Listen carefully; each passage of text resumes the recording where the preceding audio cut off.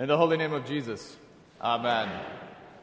When you find out you're pregnant, there's always a bit of surprise, fear, and confusion about what to do next.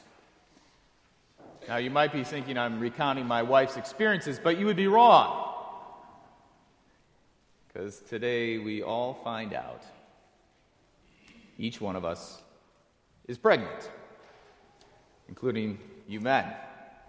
Now, we might not be pregnant like Mary with a child in us, but nonetheless, we are pregnant today.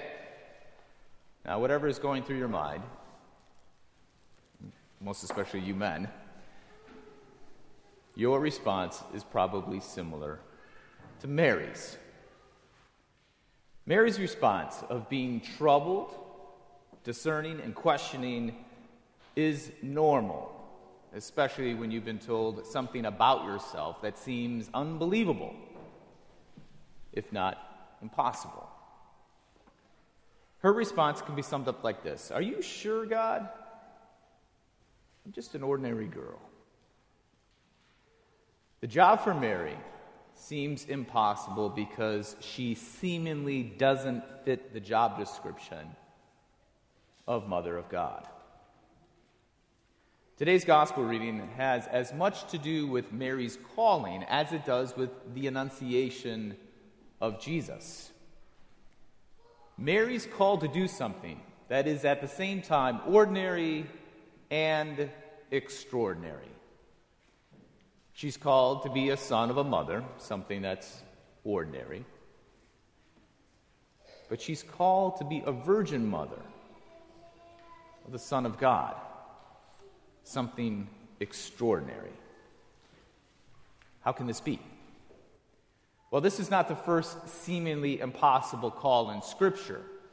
It happened to Moses when he was called to carry God's word to Pharaoh, even though he had a speech impediment. God reassured Moses when he sent Aaron with him. And then it happened to Isaiah, the prophet, when he was called to speak God's word to the nations, even though he had unclean lips. God reassured him when the angel took a coal from the altar and touched his lips, atoning for his sin. There are numerous calls to people throughout Scripture that seems to be the wrong person. But because of God's presence, there's a reassurance that because of God's choice, the impossible is in fact possible. Mary's initial response is typical because she's not supposed to be a mother, much less a mother of God's Son. But Gabriel reassures her with something that seems impossible. Mary is reassured when she finds out that Elizabeth is in fact 6 months pregnant. Now, what happens at the end of the reading gives us pause. Mary says, "Behold, I am the servant of the Lord. Let it be according to your word."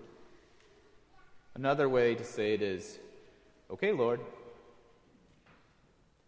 Within Gabriel's word that impregnates Mary includes a word that is a theme for Advent: hope. The hope is, when the Word of God is born in you on Christmas, the world and your life will change.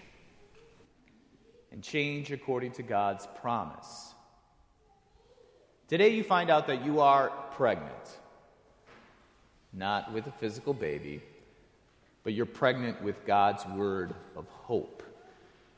Hope is planted in you today through your ear. Now your response might be, "How can this be, for I'm a sinner? God wouldn't entrust anything to me for all the things I've done." Or you could say, "How can this be? I'm hopeless. God wouldn't entrust a word of hope to me." Was God reassured Moses, in Isaiah, and Mary, God reassures you today. Our Lord Jesus died for sinners, to wash away their sins so that they may start anew. And since God is present with you, in you, there is always another chance. Starting anew and having another chance always means there is hope. There is hope in you. Now, like Mary, you might be surprised, a bit fearful and confused, finding out that you're pregnant with God's word of hope. But like Mary, there also needs to be a response. What is the proper response? It's Mary's response. It's, okay, Lord. Or I could just tell you, believe it. Mary is favored and blessed not only because she carried Jesus for 9 months. Every mother is blessed for that. No, she's favored and blessed when God gave her faith to believe the impossible. When Mary believes, it's not as if she doesn't harbor some doubt or life will always make sense to her. No. When Mary believes, it means that in spite of being surprised by grace, fearful of what next, and confused about what life means, she goes forward and cares about what God gave her. The amazing thing being pregnant with God's word of hope isn't being pregnant, but it's the caring, the nurturing, and the loving for the word that's inside you. That's the amazing thing. Mary didn't have all the answers of what it meant to be the bearer of God's word, just like you don't have all the answers of what it means to be pregnant with God's word. Believing in the Advent word of hope, the word that's given you today, means we keep living each day because God is with us. It might be an impossible word. You're pregnant. But as Gabriel says to Mary, he says to you, nothing will be impossible with God.